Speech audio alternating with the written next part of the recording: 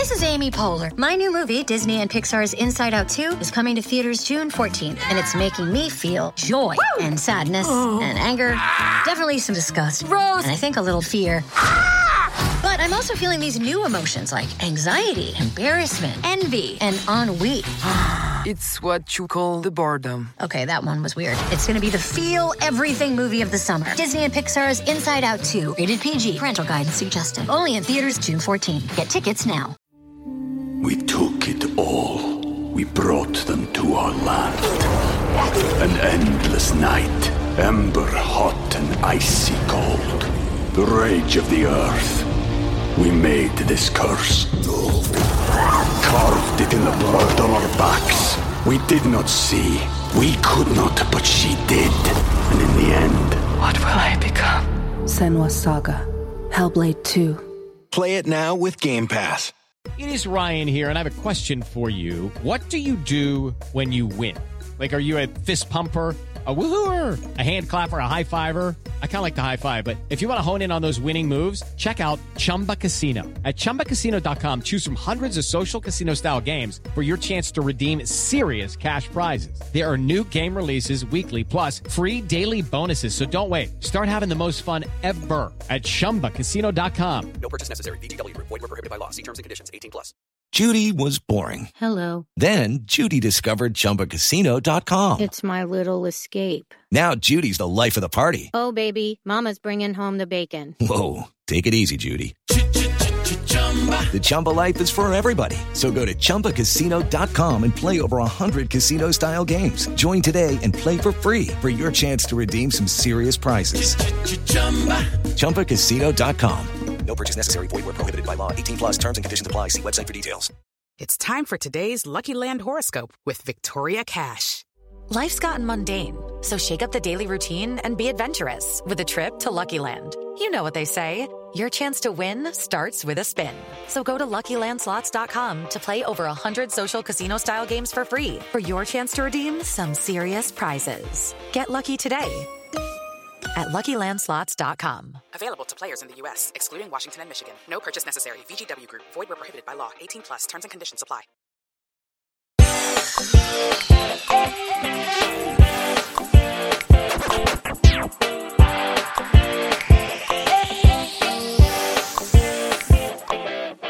The Morning Show, Season 3, Episodes 1 and 2 are over, but here on Post Show Recaps, we are just getting started. My name is Grace, but of course, I'm not alone. I'm joined by someone I've been trying to silence, but I don't think he'll let me. It's Ariel. Ariel, how you doing? What's up? It's the morning. It's always the morning. Like always the morning. It's so weird that this show only takes place in the morning. Like I've never seen a nighttime shot on the show. It's never. It's always like 3:30. No, it is dark because we wake up at 3:30. I don't know if you know this. 3:30 a.m. That's the time I woke up to record this. That's right. We're always getting up at 3:30 a.m. to record this podcast. Yeah, the Morning Show, Season 3 is here. Dropped the first 2 episodes today.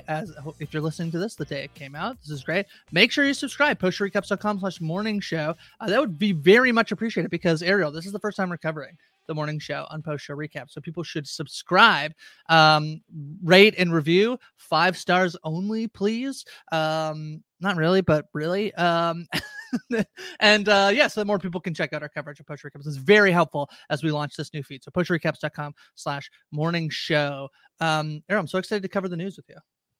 I am so excited. There are so many stories of the day that we can get to, particularly this season. It's so wonderful. This show, I just remember, it's crazy thinking back to like this show launched Apple TV Plus, basically. Yeah. Like when it first came out, it was this, and I think one other show. Yeah. See, maybe with Jason Momoa, if I'm remembering correctly. Oh, yes.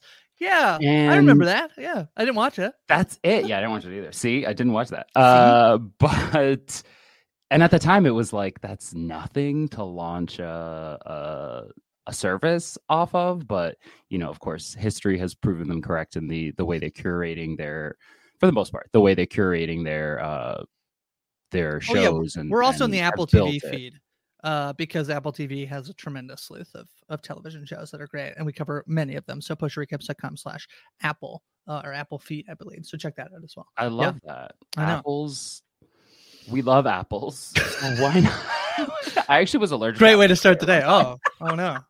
But I grew out of it because I'm an adult, Yeah. and now it's time to cover the news. Yeah. So this show based on a book, I believe, a nonfiction book, Top of the Morning, which we should have named our podcast Top of the Morning, and then only talked in British accents. Yeah. Inside the cutthroat world of morning TV. Written by Brian Stelter, who used to work for CNN and had a very brief cameo. I believe it was season 2 on the show. As like a talking head on the on the morning show segment. This show covers basically the world of the morning show and UBA at large, mostly with Jennifer Aniston as Alex Levy, eventually Reese Witherspoon eventually she'll become a host of the morning show. But she's Bradley Jackson. Great name, by the way. Billy Crudup, the CEO of UBA, although I believe in season 1, he's the head of news, I believe. He originally has the job that Stello has in season 2 and 3. Right. And sort of this wild world. We were sort of talking before we started in terms of like describing the show, how our thoughts on the show. This is one that I do think the cast really did, when it first came out, that was what got me. It was like, oh, Jennifer Aniston back on TV as Alex Levy. It's a stellar cast. I mean, Jennifer Aniston, Reese Witherspoon, Billy Crudup, Steve Carell in seasons 1 and 2. And I feel like as I watched it, I definitely feel like it gives me the vibes of old school network TV. And I don't mean like the show. I mean like the way that the show is produced. It's like, here's the setting of these 2 women who are going to be the hosts of the morning show. But every conceivable thing that could go wrong and create drama on a TV show happens on the show. I was comparing it, Ariel, before to a bit of Grey's Anatomy. It's like, how many things can happen at this one hospital? And I'm feeling like this as we get into season 3. I do like the show. I think it's very, very fun. But so many things happen at the morning show and at UBA in a similar way, I think, to like some of the network, like ER and Grey's Anatomy and all of these like network TV shows that used to grace our TVs. Yes, used to grace our TV screens. I agree for the most part. Like, I have always thought of the show as like this weird hybrid of like an old school network TV show, but it looks super expensive. That's an Apple TV staple, right? It could be right, and it is obviously a streaming show, and it just looks and at times performs like a streaming show, in quotes, whatever that means. I mean, it means a lot of different things. And then, but just that air of broadcast TV, which to be clear, I say as like a positive. It's such fascinating. It's such a fascinating like mishmash. And like even the opening credits, which are so fun. Like in the beginning, I was like, do I hate this? When I first started watching it, then it becomes immediately clear that like, you don't hate it. I don't hate it. I love it. That you love. Well, at least that I loved it, and it's even that in and of itself. Is like, it's old school because it's allowed to like be on for as long as it wants. Yes, and it looks really cool, but there's just something about it again that feels broadcast network TV, which is hilarious because it takes, this company UBA that they work at is like a channel. It becomes it's really a company that runs the network. And then of course that bleeds into like UBA Plus, the app, and, Art Imitates Life and all that stuff with like CNN Plus that had come out. Although in real life, CNN Plus, like I think got canceled within the first month because of new leadership, got canceled within the first month of when it come out. But the Grey's Anatomy comp, I think goes in line with what I was just saying, and certainly some of the more blatantly emotionally manipulative parts, whether it's through the music or through the storyline, just really, really heavy-handed on how you should feel and how the characters feel. But like that stuff is fun. It's hyper realistic. Yeah, I do. Yeah. So season 1, to give a little bit of like, where we are, we presume you've watched the first 2 episodes of season 3. But just for ourselves and for anybody who's just jumping in, season 1 mostly centers around the firing of Mitch Kessler, a Me Too movement. A moment happens as he has had sexual misconduct with many other employees at UBA. He has sort of a consensual relationship with Mia, who remains on the show to this point. Mia Jordan, played by Karen Pittman. Mitch Kessler, played by Steve Carell. But there's this moment with, is her name Hannah? I believe her name is Hannah. Who the way that the show, I think, the way that I think it's fun, which just maybe sounds weird, is the way they do take. They're always kind of a year ahead of basically sort of where we currently are. So I believe season 3 starts in 2022. I think Bradley Jackson gets her award and it says 2022. Yeah, so like 2 years, I think, between 2 and 3. Yeah. So season 1, the moment that like the worst thing that Mitch Kessler probably does, which is basically get this girl promoted and then immediately try to like basically say like, you owe me this, I got you the promotion, you have to have sex with me.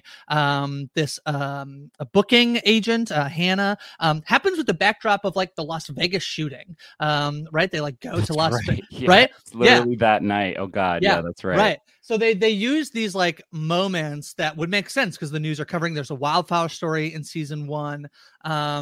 Right. So that one's on flashback. Basically, Mitch gets fired. Alex was on the verge of potentially being fired. Her engagement numbers are down. They maybe want to make a change, but then they kind of can't. She publicly chooses Bradley, who is kind of being like touted by Corey Ellison, played by Billy Crudup, as like the replacement anyway. But then she like sort of like publicly does it because she wanted like host rights. And she does a power play where she's like, my new co-host. And then when it's announced in public, as a lot of people know, like it's kind of hard to take that back.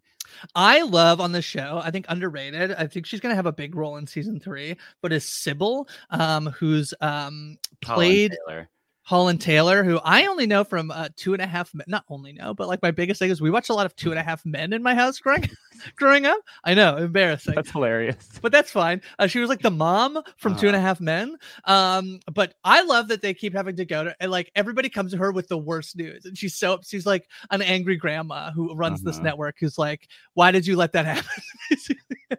every day. Anything else from season 1? I mean, that's the obviously culminating in Hannah. They're going to run an interview with Mitch. Mitch wants Bradley to do the interview. Hannah commits suicide. Well, she has a drug overdose. Basically the night before they're about to do it, sort of like ending it. Alex and Bradley publicly shame Fred for covering up everything. There's also Chip, played by Mark Duplass, who's like an executive producer, who I think just mostly plays stressed.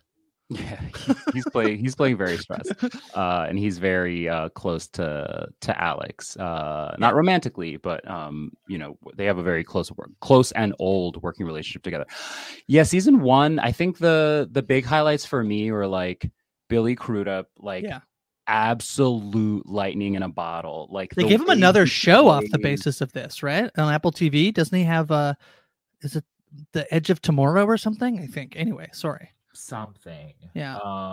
He just the way he delivers some of his lines, even when the line isn't that good, there's something about the way he delivers it and his energy, and like there's something a little bit manic, a little bit just like always in season 3, Sybil says to him, "Oh, you're just always spinning." Yeah. And it works both ways. Like you're spinning in a circle, but also you're always spinning your words, like spinning the truth or whatever. Easily my favorite character, like the person that I love to watch the most, certainly at season 1, and just incredibly entertaining. And you never quite know where his loyalty lies, certainly in the beginning. And I think you start to learn his way as you go, because I think he does have a code. And it's so fascinating because I think you can tell after a while, you kind of learn that he's kind of just flying by the seat of his pants, like, and he's always trying. And the way like Chip comes to him with the information, the inside information, and he's like, okay, I can work with this. Just incredible to watch. I think the Alex and Bradley inception of their working relationship is really important. That Bradley was chosen by Alex in a way, even though she was really like found by Corey and others. She's like elevated and chosen as an equal, at least in name, by Alex. And I think that becomes like an important piece of history in their relationship, because they will kind of throw that back at each other's faces in like to different degrees. And the show, the stuff with the sexual harassment and sexual assault, like not always the most delicately handled as far as how the show portrayed it. Except when Martin Short's on the TV, then it's perfect. Very, very tricky to do. Obviously, like it's very hard to incorporate that kind of stuff and have it not feel either manipulative or like it's a little bit mishandled in points, the way other people speak about it, but also these are quote unquote real people, so there is the quality of like, unfortunately, people are imperfect and they just like talk about things insensitively sometimes. But season 1, super fun, and love the way it ended. Like what you said, that big moment. I will say also, like Alex, and I love that Steve Carell and Jennifer Aniston were basically both playing against type a little bit, like Mitch Kessler being a little bit of a villain and Alex not really being a villain, but like way more cutthroat, way more selfish than we have ever seen Jennifer Aniston play. And like obviously her role is Rachel. Well, like, it's the most different. Well, it's kind of like their character. This is who they would have become if their characters very much stayed in the season 1 of probably both of their most famous shows.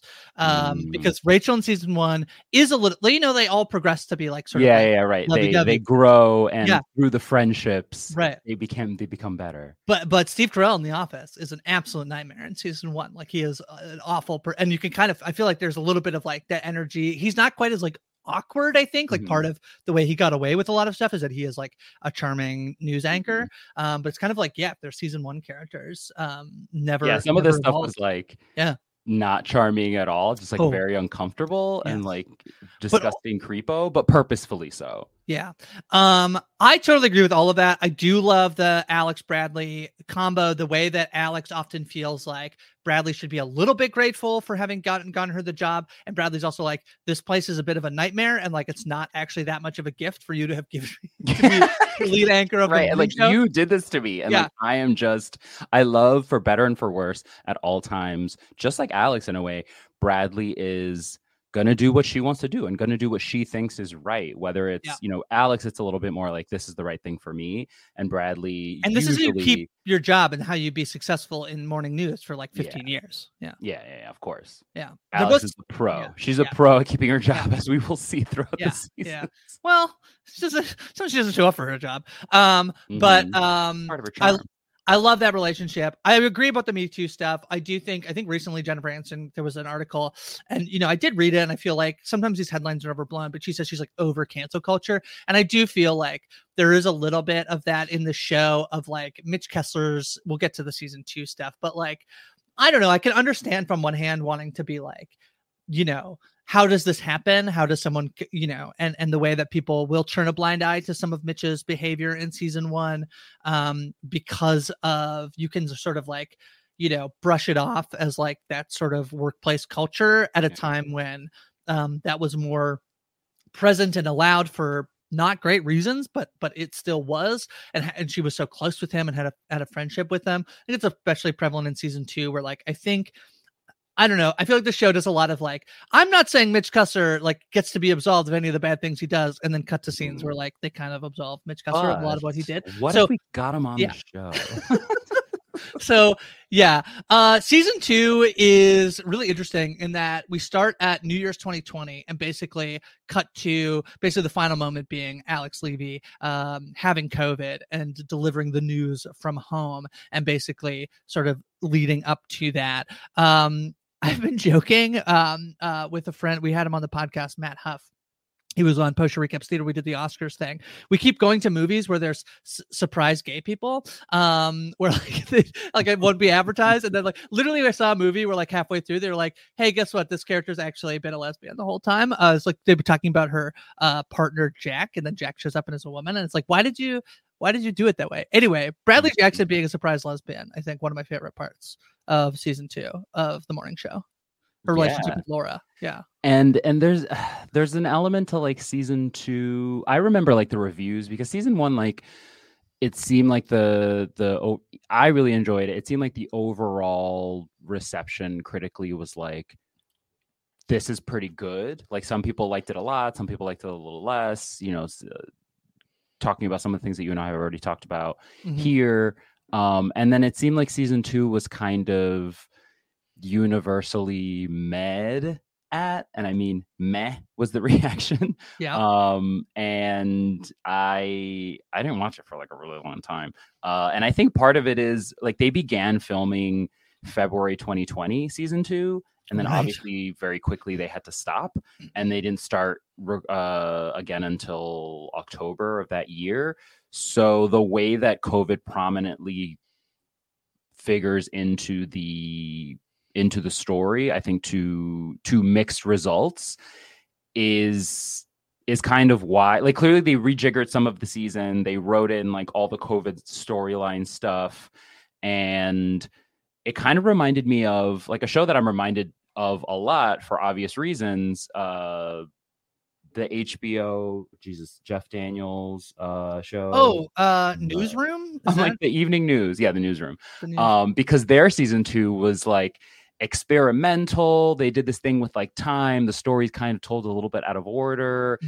It's arguably their weakest season. And I think this one, because it's the season 2 and it's like the comp very much is there, I just was reminded of that. And like I like the way that there is a time jump between seasons, because we kind of aren't beholden to that. Like at the end of season 1, there's that big, like, they get cut off because they're revealing stuff about the CEO at the time and the company at large, and they get cut off, and then we come back and we have to readjust. This is very Grey's in a way, Grey's Anatomy. Like they do this sometimes.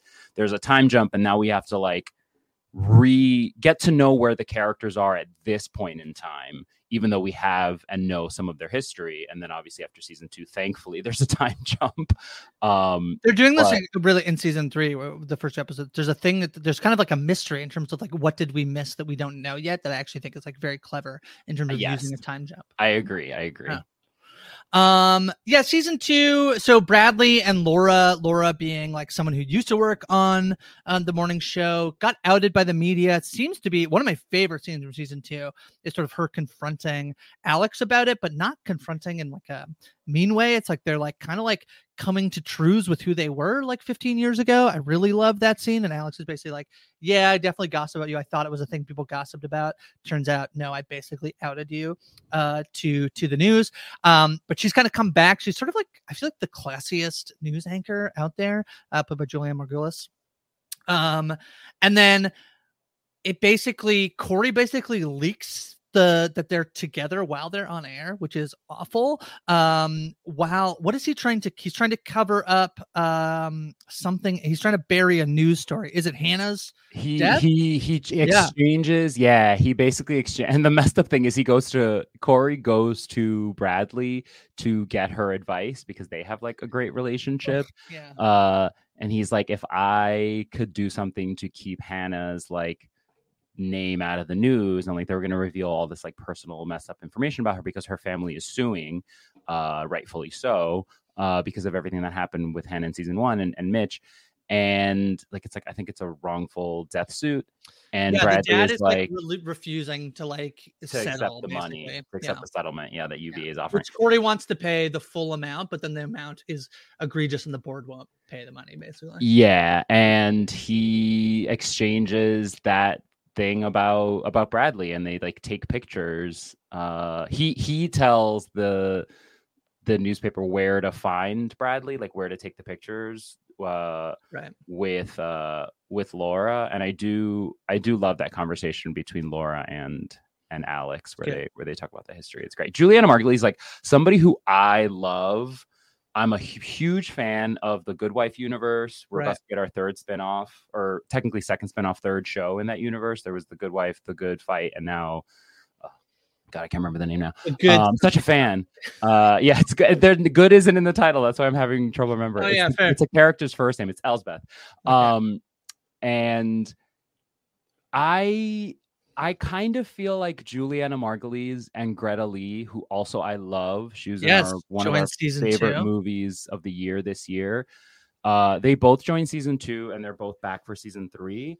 And I kind of felt like, certainly Greta Lee more so than Juliana Margulies, was like a little bit underserved. I completely agree. Didn't have much to do. I already love everything she has in season 3. She gets a stinger at the end of these two episodes. At the end of episode 2 of season 3. So I'm much happier, but that was like another knock on season 2. It was like, these two people that I love, like, please give them more to do. Yeah.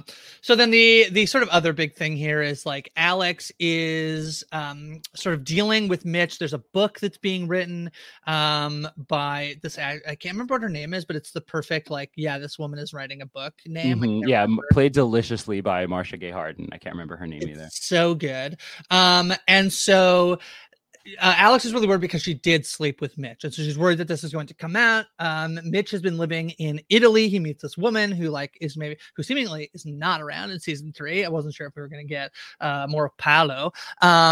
And basically it culminates, and Alex goes to visit Mitch. He flies to Italy, breaking the quarantine rules, has this like night with him where she wants him to release a statement that they did not sleep together. And sort of it ends fine, but then awkwardly, and then he dies. And I do think this is maybe one of the better episodes. This is like sort of me, in terms of like some of the stuff I love that I don't ever love. I love sports, but I mostly love sports transactions. I love the episode where like they're trying to figure out whether or not Mitch has died, whether or not Alex was in the car, or like where she is, and like whether or not when they can sort of like break the story. When they can break it. I loved that episode. I agree. That's a really good episode, and probably the highlight of the second season. I think it reminded me, obviously, again, of the newsroom and the way that like they are stand-up journalists. Like they will not, and obviously they're just like respectful of human life, but like at the end of the day, they're not gonna exploit this news for their own benefit. And it's Mia who has slept with Mitch. Mia has now been elevated to full executive producer of the show in place of Chip.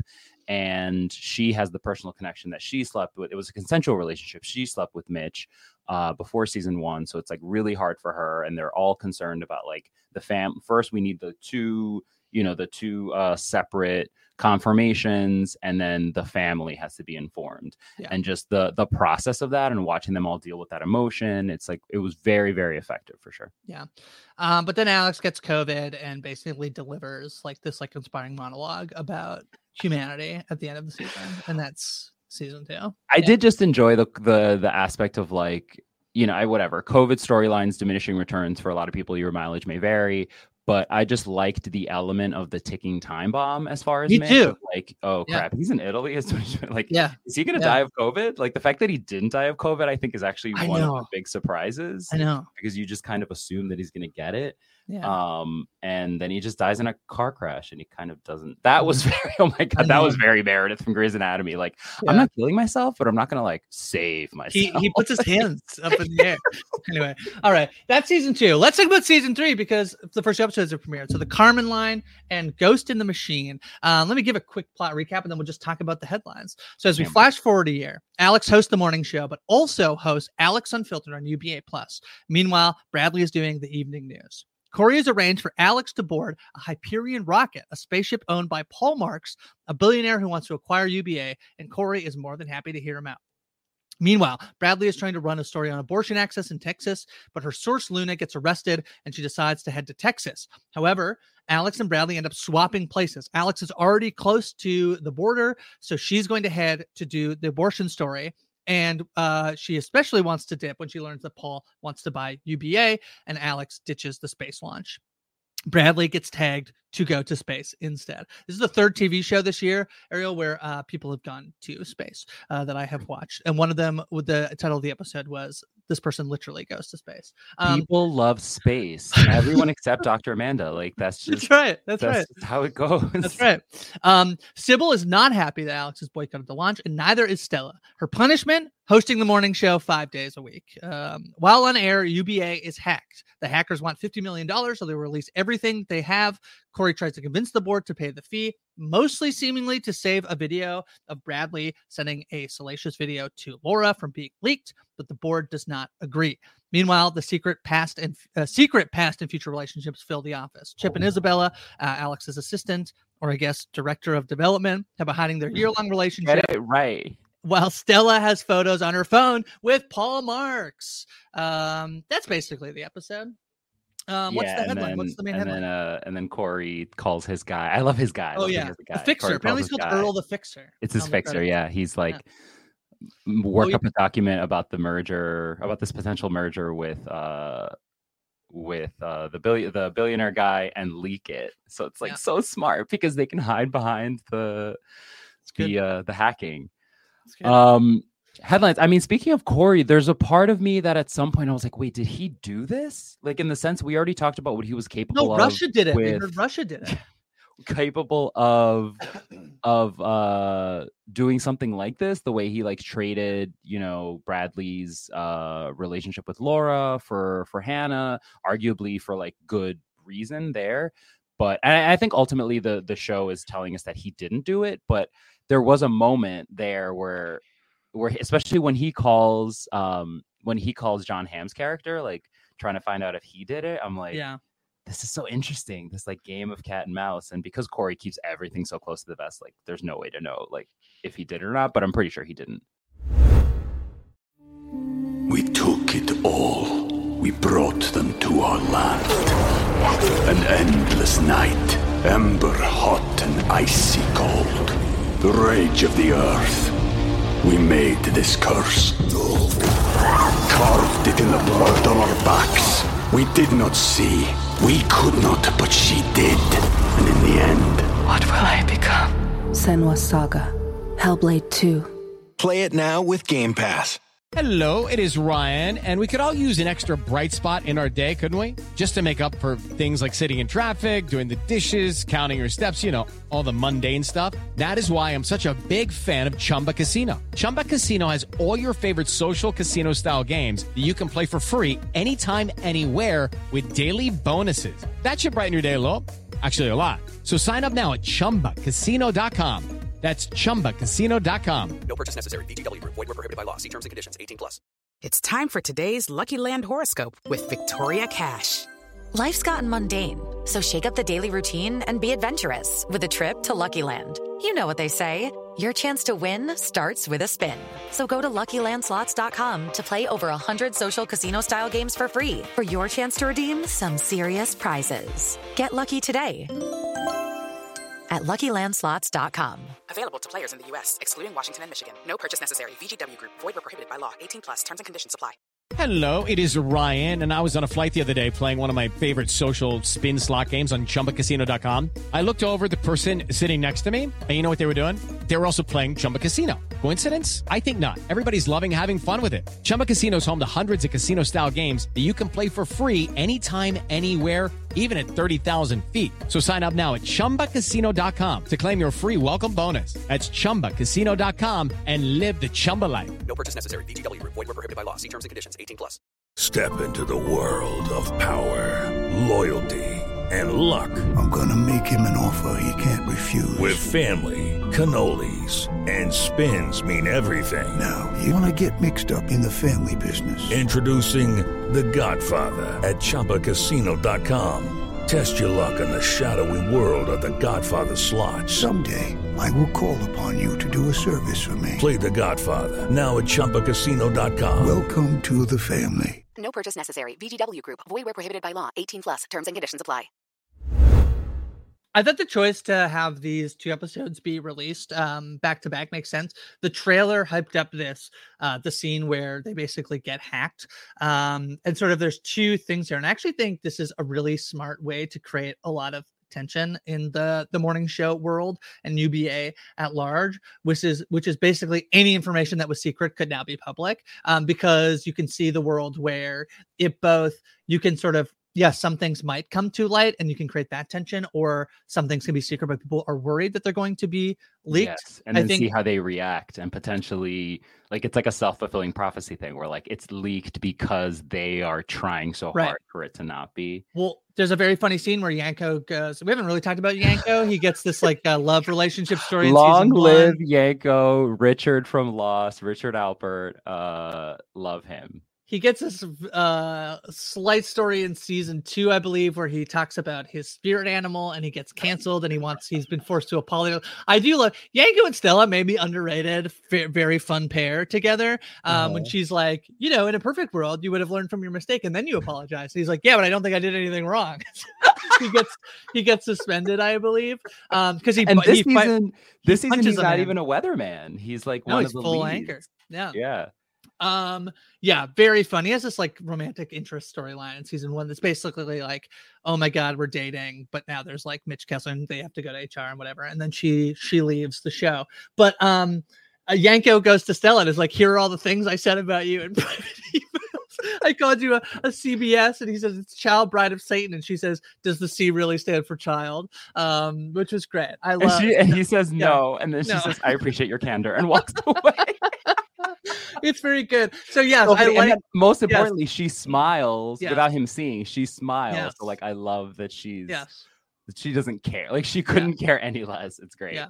So the 2 big things here, obviously. So episode 1 is seemingly it's the takeover of Paul wanting to buy UBA, Corey trying to facilitate this without seemingly letting the rest of the board know. And then classic Corey. Yeah.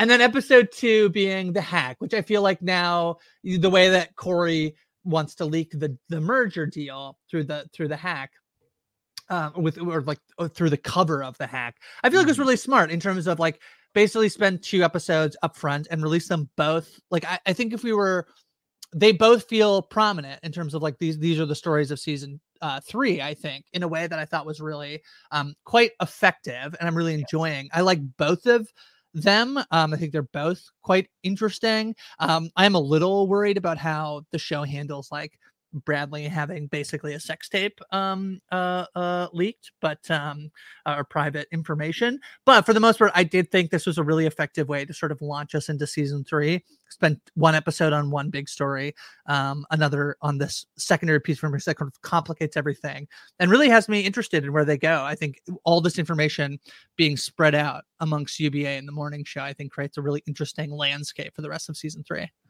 Yeah, I absolutely agree. I think episode 2, I agree that both episodes together work really well as a premiere block. And I think episode 2, I enjoyed even more. The thing you said about the trailer is absolutely right. They use so much of it in the trailer in a way that I'm really excited about, because that means that there's potentially a lot of stuff that we haven't seen in the trailer, and that leaves the entire rest of the season, for the most part, very open. I love the Corey, even as amazing as Billy Crudup is, there were moments in season 2 where I just felt like I didn't really have a handle on what his character wanted, what his character was working towards. It's always fun to watch his performance, the way he is so articulate and fun and zany, and some of his word choices and the way he expresses himself. But this season already, full view, even if we don't know all of his motivations, we understand him, the way he helps, the way he's trying so desperately to have that sex tape he doesn't say the sex tape at the board meeting, but have all the personal information of everyone not leaked feels so right. At the end of season 2, he told Bradley that he loved her, and I think there has been a 2-year time jump. There's this weird flashback, very, very brief, that we get when Bradley and Corey are talking, and she's like, we get one in each episode. I think we're getting these like flashes of basically like Bradley remembering something that has happened. Something that seems hard, like either bloody or dirty, like something like a dirty or bloody hand, like at a sink washing something off. Like, is there? We don't know what that means. Like, I think in the most like salacious version of it, like she killed someone, but I really, really don't think like the show would go there. The only people I think that it would be on the board for me in terms of who she's killed is her brother is a little bit of a nightmare. And there's that whole thing in season 2 where her brother comes, and I could see like if he's a crime of passion relapsed again, yeah. and then something happens, or her mom, who we know is like kind of awful, if like that also where like her mom is being abusive and she fights back, and but she, you know, because those are the only people that we've seen her like really react in a way, you know, realistically, in a way that like you can't always control your emotions, and family is always like super triggering. So I think that's something certainly to look to keep track of, like what this secret is, because before the flashback you could think like, you're like, well, she can't be talking about the fact that he said that he loved you, because that was just in person, and like they arguably probably weren't listening yet at that point. So like clearly there was something that happened, and I think it's really interesting the way they're deploying it, of like they're not telling us, but the characters know. And there's an element of like, I'm sure he wants to protect himself, because if he knew about it and people find out that he knew about it, whatever it was, he's complicit. But also whether or not she clearly cares about him, but like his I love you, I think just came as like this is how I feel about you, and I'm gonna always be on your side ultimately. So I think there are these two things at play of like his emotional side and his human side working with his very developed and known corporate, you know, brain and mechanisms that he has in place to like, he really tries everything to get Sybil to agree and the board. And then once Sybil mentions the Russian money thing, it's like he sits down. Everyone's like, no, I can't do this. A very fun cameo from Stephen Fry, one of my favorites actors, in the world. Yeah. I can't believe that they're only going to have, you don't cast Stephen Fry just for that one scene. The board. I feel like Sybil is almost more present this season than she even normally is. I think she's in both episodes and is very involved in a way that, especially with the takeover, I feel like they potentially, I don't think she's bumped up in the cast, but I just feel like she'll be more. She'll be more present. Around more. What'd you make of Paul Marks? What'd you make of John Hamm's appearance here as Paul Marks, the eccentric billionaire? I love John Elon Hamm, Marks. Of course. I like that. I did not make that connection. I love John Hamm, of course. I prefer him I think he's a very great comedic actor. Yeah. I just prefer him doing drama for the most part. And I think this is a fun thing for him to do in his wheelhouse. He gets to like be a jerk, which he's very good at. He gets to be like interested, seemingly. Like there was a little bit, at least in episode 1, like with him and Alex, like a little bit of she's like, oh, he's tall. So, you know, that may be going somewhere, but I think he is very mad. A fun introduction. Yeah. He what? He's very mad at her for not going on. Yes, he is very mad at her. It was like a date that they had up in space, and then he got stood up. I think that'll be really interesting to monitor going forward, their relationship or lack thereof. And his thing with Corey, of like trying to get this deal put through of the sale of UBA to him, and like him being interested, and like a little bit of this cat and mouse game of like, are we in, are we out, how are we going to make this happen? And then of course, obviously culminating, like we said, in him wanting to leak this information. I'm excited to have John Hamm for sure the rest of the season. I really hope that he gets scenes to like sink his teeth into and like use some of these incredible acting chops that we know he has. Yeah, I totally agree. I feel like lately, and I don't mean to like say that he's been typecast, but he basically plays two things. We saw him in Top Gun. He's mad man. Angry man. Yeah. Not Mad Hatter. Well, Madman. That was my joke. Oh, you see, Yeah, I deconstructed it. But that's okay.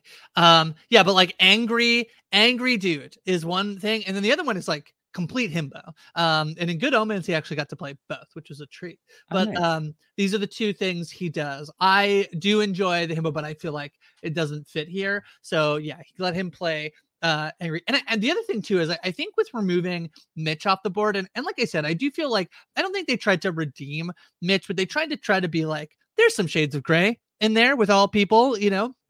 I don't know if that's exactly where they're going to go with this Paul character, but I do feel like with Mitch off the board, not that the show is so reliant on interpersonal conflict. Like it seemingly everybody always goes back and forth between like absolutely being so mad at each other to then like, you know, oh my gosh, we have to work together, so we'll be civil. There's like the scene in season 2 when Chip picks up Alex from the airport and he's left a voicemail and they're like reuniting because like Mitch has died and like they didn't know where she was and they're like hugging, and then she checks her voicemail on the way home and they get into this absolute screaming match, which I did really enjoy. So the show is really based off like anybody can sort of be a conflict with anybody because of the world that they live in. But I do think it's kind of fun that potentially Jon Hamm is here to play sort of supervillain of season 3, I think, in terms of sort of looming over everything when he's calling Corey to be like, why don't you just get them to pay? Why don't you just pay less of a ransom? You know? He's like, you can make a deal. Why don't you make a deal? He's like, you can do that? He's like, we can haggle with these like hacker terrorists. It's very funny. So I think that could be really fun. I do want to see maybe a bit more than what we've been getting so far. We saw, I mean, he did get to go to space, but he's very mad at Alex. So I think that could be interesting. I feel like one of the other headlines here is, and the way that the show often revolves is, this place is so toxic that often people want to quit it, but it's set in the morning show. So people have to work at the morning show. So they often have to come back. So I like that they basically are like, here's where everybody is like 2 years later. I guess Bradley is not on the morning show. They did figure out a way to get her to come back where she gets interviewed about the space thing. But basically Alex's punishment for having left the space launch is that she has to be on the morning show every day. Just the constant, like, people don't show up for work. People go to Italy for weeks. Like, there's a lot of like, I feel like none of these people would actually be able to hold their jobs. They would all be fired, I think, so much sooner than the show makes it out to be. Yeah. There is a little bit of like a slightly exaggerated quality to that of like, but in some way that reads, if not realistic, at least sensical. That maybe like this happens, and I don't rich know. people with power, right? That rich people with power are like, you know, the rules don't necessarily like apply to me in the same way. Like the best example of this thing of like people like not caring in the second episode. Like, this is probably whatever. I don't want. It was one of my hardest laughs when the show gets hacked. And they can't do anything. And there's just like one guy who works in the control room. And he's like, whatever, call me if we're going to do the show. In the morning. That's right. He just leaves. Yeah, very funny. So funny. I mean, you talked about just now about like Stella and Alex, like Alex having to do the show. I love the conflicts that come about and like people's how relationships change and don't always go the way you think they're going to go, or more importantly, the way you want them to go, which I think is a good sign, right? Like if you're invested enough in two characters that you want them to get along, then when they don't get along, you're going to feel something. And even if it's like, oh, it's frustrating, you know, you're still engaged. And Stella, you know, the example that you had of like Alex and Chip is so funny because there are a lot of times, even with Alex and Bradley, where you think, oh, they're finally along the way. They're finally going to get together. And then something happens and you're like, oh, why are they mad at each other? It's literally the end of this episode is her going over and be like, why didn't you tell me about the tape is being leaked? I'm like the queen of PR management. She goes, but often every time like Bradley goes over to Alex or Alex goes over to Bradley's for dinner, they like, it starts civil and then something comes up that like completely blows it up. Even here, Alex walks into the apartment and to her credit, like she means it genuinely, seemingly. Right? Like she brings over the wine. She's like, I'm so sorry. I didn't know. Yeah. Like, yes, there's a way in which she didn't have to know to want to help, but whatever. This is serious. This is more serious than you were presenting it. And Alex walks in the door and Bradley like rolls her eyes behind Alex's back. It's so good. Yeah. Yeah. I mean, Yeah, I mean, I feel like so this is really Bradley's big thing is this like tape. We get a little bit of an info dump about what happened. Bradley's receiving this award for her coverage of the January 6th insurrection, which I am actually very glad we skipped over this time period because I was absolutely waiting for us to be like, it's January 4th, you know? But no. Anyway, I love, to a point you made much earlier, I love this like historical push pin or these historical push pins that they have along the way. Again, it feels very newsroom, but in a very effective way of like, they're going to present you not a different version of events, but a different set of people that you don't know that were also dealing with this real life event that you either have an emotional connection to or just witnessed on the news or whatever.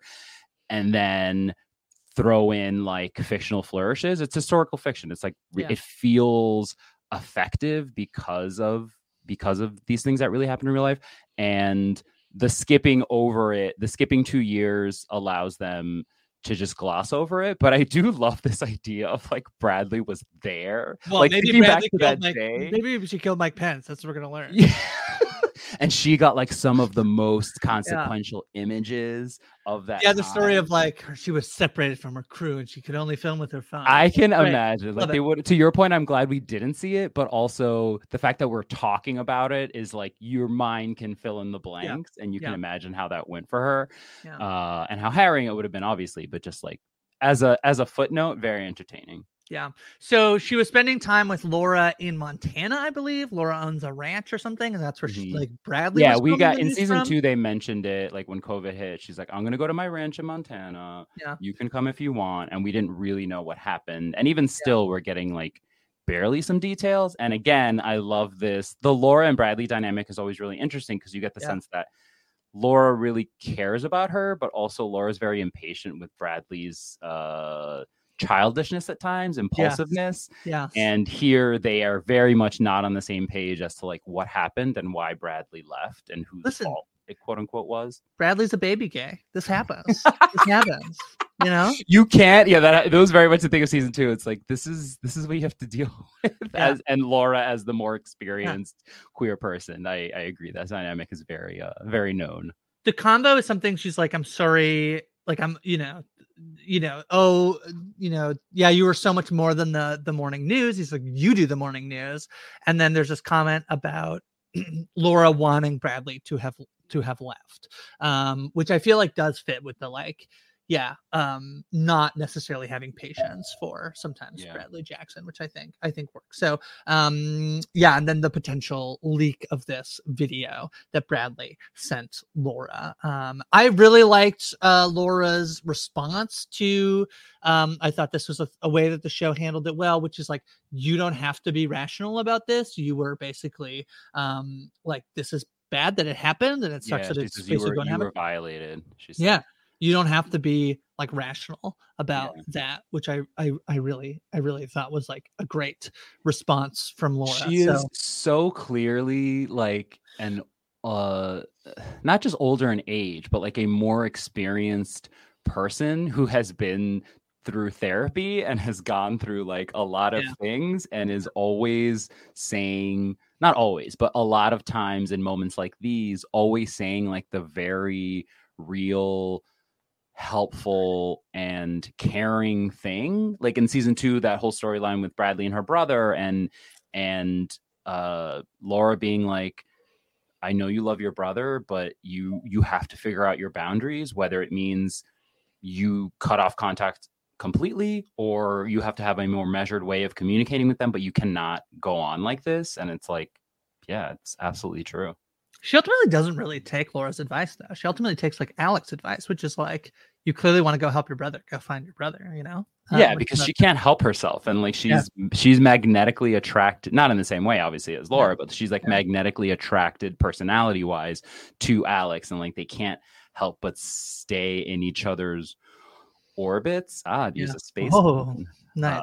Did the space stuff work for you? I felt like I'm glad to that point. Like I'm so glad that episode 2 came along with it because I was kind of very happy to move past the space. Yeah, the feed cut and like we're so like Contact. It was like Contact had a baby with I don't know, like Morning Show and Grey's Anatomy. Like if Grey's Anatomy ever goes to space, yeah, that's right. It will probably look way shittier than this, but it looked great, but make some of the same note, have some of the same notes. Do you know who I love? We get, I believe her name is Christine. She is an Olympic medalist who has joined as one of the sort of slew of other anchors. I love when they go to her and they're like, "Can you go into space?" She's like, "Yeah, absolutely not."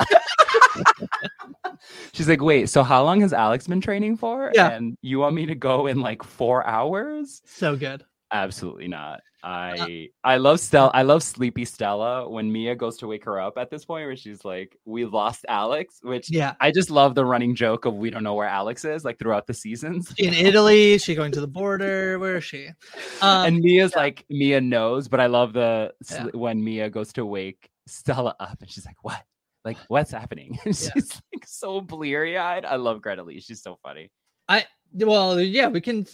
We talked about Paul earlier, but she has these photos on her phone with Paul. I don't think there's much here. I love that she gets the stinger. It's her like the close up of her face on the elevator. And she's like, "Uh-oh, I'm in trouble. This is probably I don't know whether it will leak or not, but just I have this secret relationship." That was fun. We're gonna get Greta Lee and John Hamm some scenes together. This is great. Certainly, yeah. Like I don't get the sense that they were both younger. They looked a little different. They're so happy that Greta Lee took a photo with John Hamm. Like 10 they were like at a random place, yeah. Or it was CGI, but it looked fairly real. I think that. Again, I love that she's getting more to do this season. I think it's so interesting to watch her. What was missing last season for her was like, we had seen Corey be Corey all of season 1, right? And he was the president of news. Now she's the president of news and she's younger and she's supposed to bring a different energy, which she does have. But we're so busy still focusing on Corey as the CEO, like the camera shot has to get a little wider to fit everyone in, so to speak. Yeah. But I still want her to have her moments. And here we're getting to see her be her version of Corey, the way she witnesses Sybil and Corey's conversation. And that's how she finds out about the Marks thing. And then she uses that to talk to Corey to be like, he's really tricky. Like I come from that tech world, right? She was like a 33-year-old like startup founder or whatever. And that's part of how she got this job. And she's like trying to get in Corey's ear a little bit. Like he's tricky. Feel free to use me. Like I know him. And then of course, like you said, we get that stinger of like, it's not just that she knows him and distrusts him. It's that they were in a relationship and who knows how volatile, if at all, that was. And like, I love that note. I kind of hope between the sex tape and this, I think a little bit to your point, the show would be better served to not have certain things leak in public and just be able to use them in a dramatic fashion and have the characters like either not be able to contain themselves or like just react to the fact that it could leak, I think is much more compelling. I would agree, especially this. There's no indication maybe that even Stella and Paul have been in communication, right? So it's more that there's like all the more reason why she's scared because I think it's like we knew each other then, and like who knows, and is she going to reach out? To your point, is she now going to reach out to him? Does she feel compelled to like try to help? We do feel 100%. I think that she is loyal to Corey. But as we saw Corey do when he had her job, sometimes there'll be a moment where she might have to act in the interest of either herself or the company against Corey. And I think that's all fascinating. The moment when their phones replay the thing that Stella just said. You know what I mean? Incredible.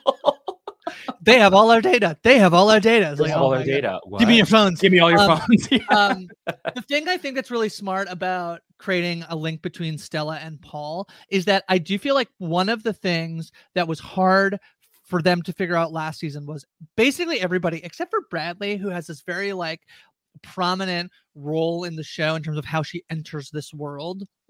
basically Stella didn't really get, it's like, yeah, she got hired, she's here, and now she's here, and she's like kind of like playing off everybody, but everybody has all these relationships that feel so baked, and like from stuff before the show, or just like the way that we saw in season 1. I feel like they didn't do a great job of like integrating her, and she kind of just ended up, for the most part, I feel like in season 2, ended up being like, oh, if we need like the network or like UBA to say no, Stella can just say no, right? Like she's just like there, I felt like, as like a plot device, where I feel like the addition of like her connection to Paul, I think makes her as a character feel much richer. And then like now it creates this really interesting thing as Corey's trying to work with Paul. Alex doesn't want that to happen. She's involved. I think that that's a really smart choice. I feel like this is a show that is very Stars and Scrubs to a degree, and I don't mean to call everybody else a scrub, but like there's like really like Alex, Bradley, Corey, and then kind of like a tier down you have Chip and like Mia, and then like everybody else, and then Chip's new girlfriend, that is mark, the Alex, daughter of Mimi Letter, who is the director of these first 2 episodes. The director. Okay, Charlotte Stout wrote this. Yeah, she's been around for a while. She was always Alex's assistant, as no one will let her forget. That's right. Director of development. This is fine. I feel like they're trying to find something for Chip. He sort of had a very funny in season 2. I think he's dating his actual wife, who is also in the league with him, shows up at the office, and then like he quits the perfect job and life he has to go back to UBA, and eventually that relationship falls apart. I feel like we know, and we didn't see that, and I think that kind of, not that we needed to, but I think it just makes sense in the sense that like this show at different times functions as like this addictive black hole that people cannot escape. And even when it messes up their life, which it does a lot, it's what they have, and a lot of times it's just what, for some of the characters at different points, it's all they have.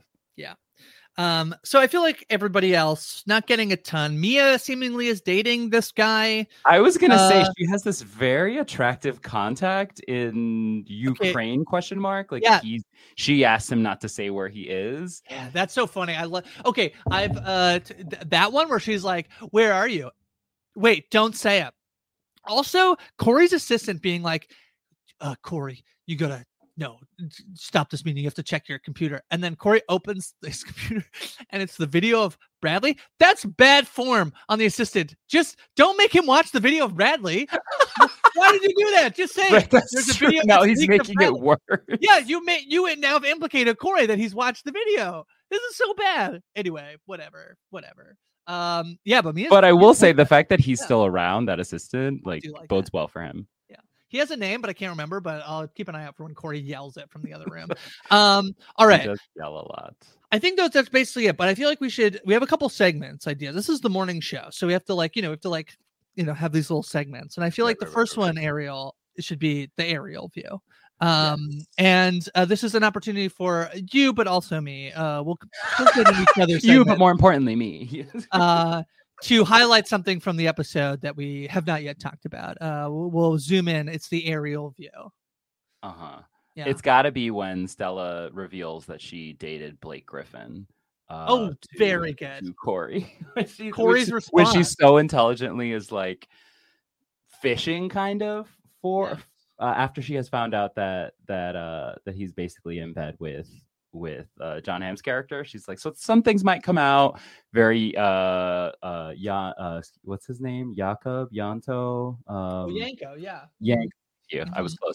Yeah, very Yanko of her to be like, some things might come out. I was dating Blake Griffin, and Corey's like, I didn't think he was your type. And she's like, he wasn't. It's so funny. That's so good. That's a great line.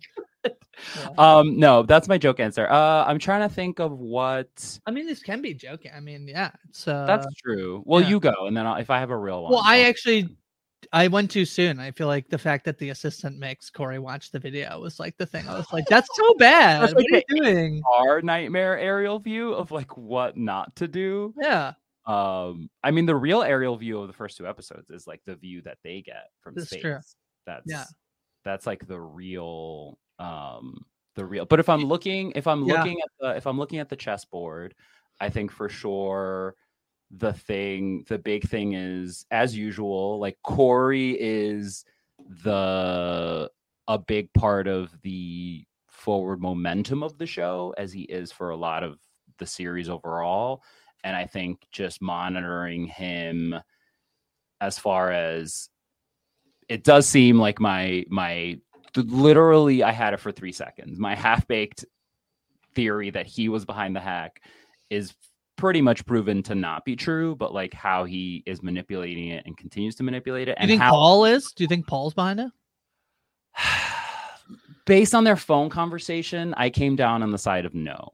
Yeah. So I think I would kind of prefer it to kind of go away. Like, in one sense, it's like Chekhov's hack. Like, there has to be something that comes out of it.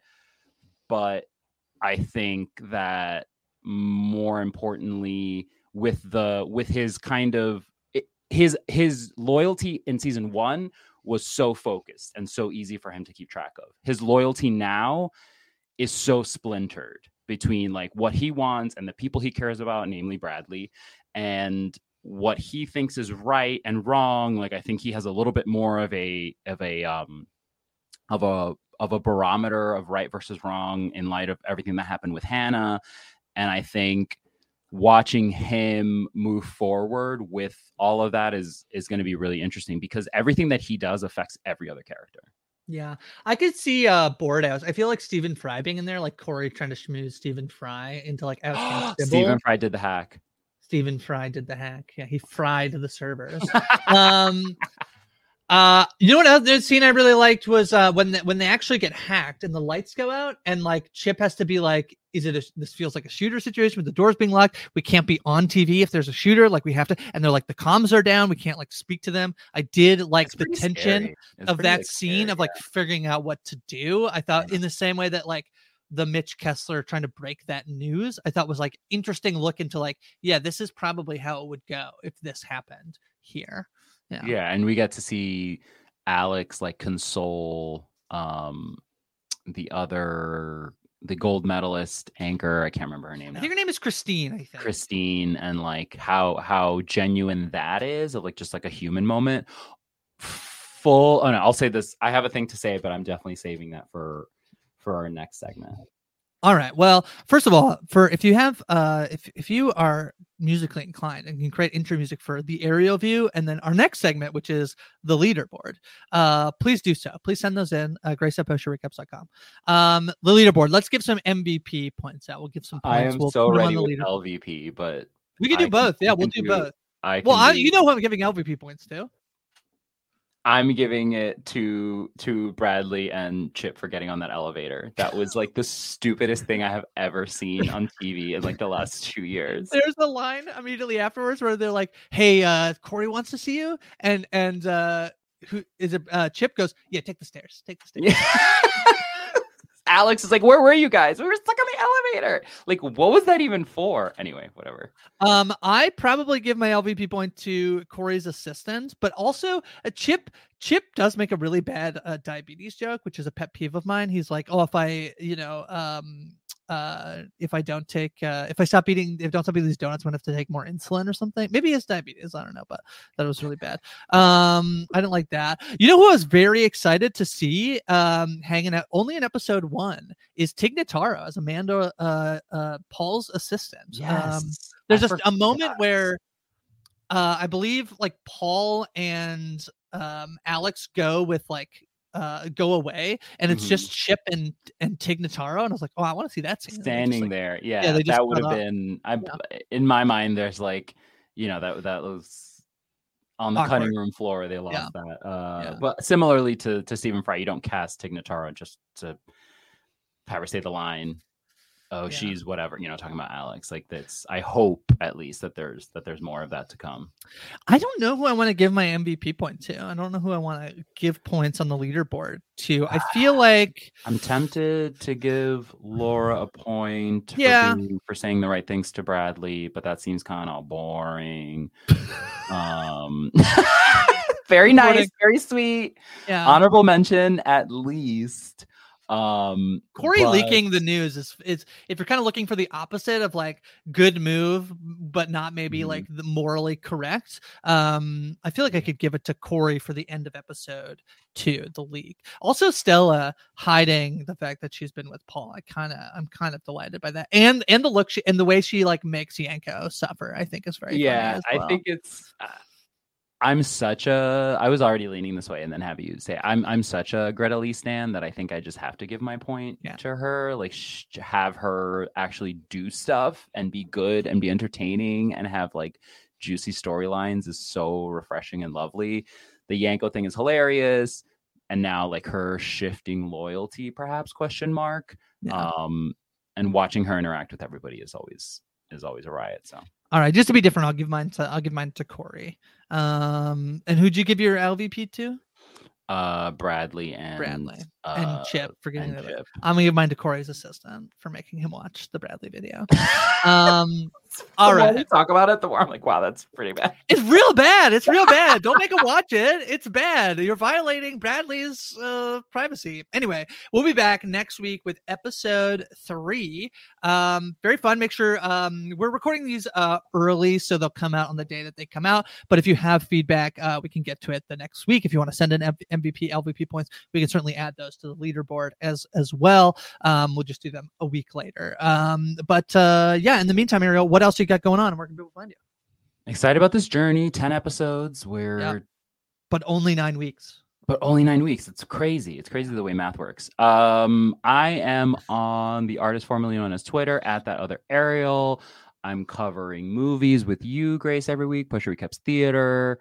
Covering some like time travel movies on our Travelers Watch, you, me, and DM Philly, and also covering Sex Education, another returning show on Netflix, covering that with Jess and Adam H.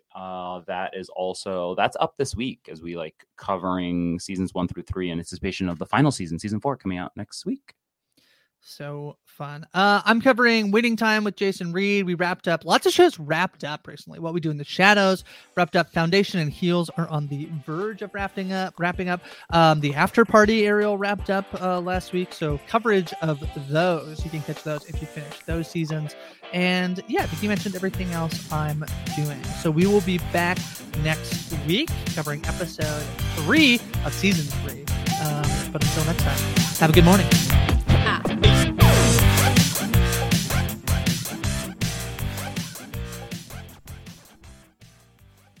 Step into the world of power, loyalty, and luck. I'm gonna make him an offer he can't refuse. With family, cannolis, and spins mean everything. Now, you wanna get mixed up in the family business. Introducing The Godfather at ChumbaCasino.com. Test your luck in the shadowy world of The Godfather slot. Someday, I will call upon you to do a service for me. Play The Godfather, now at ChumbaCasino.com. Welcome to the family. No purchase necessary. VGW Group. Void where prohibited by law. 18+. Terms and conditions apply. It's time for today's Lucky Land horoscope with Victoria Cash. Life's gotten mundane, so shake up the daily routine and be adventurous with a trip to Lucky Land. You know what they say. Your chance to win starts with a spin. So go to LuckyLandSlots.com to play over 100 social casino-style games for free for your chance to redeem some serious prizes. Get lucky today at LuckyLandSlots.com. Available to players in the U.S., excluding Washington and Michigan. No purchase necessary. VGW Group. Void where prohibited by law. 18+. Terms and conditions apply.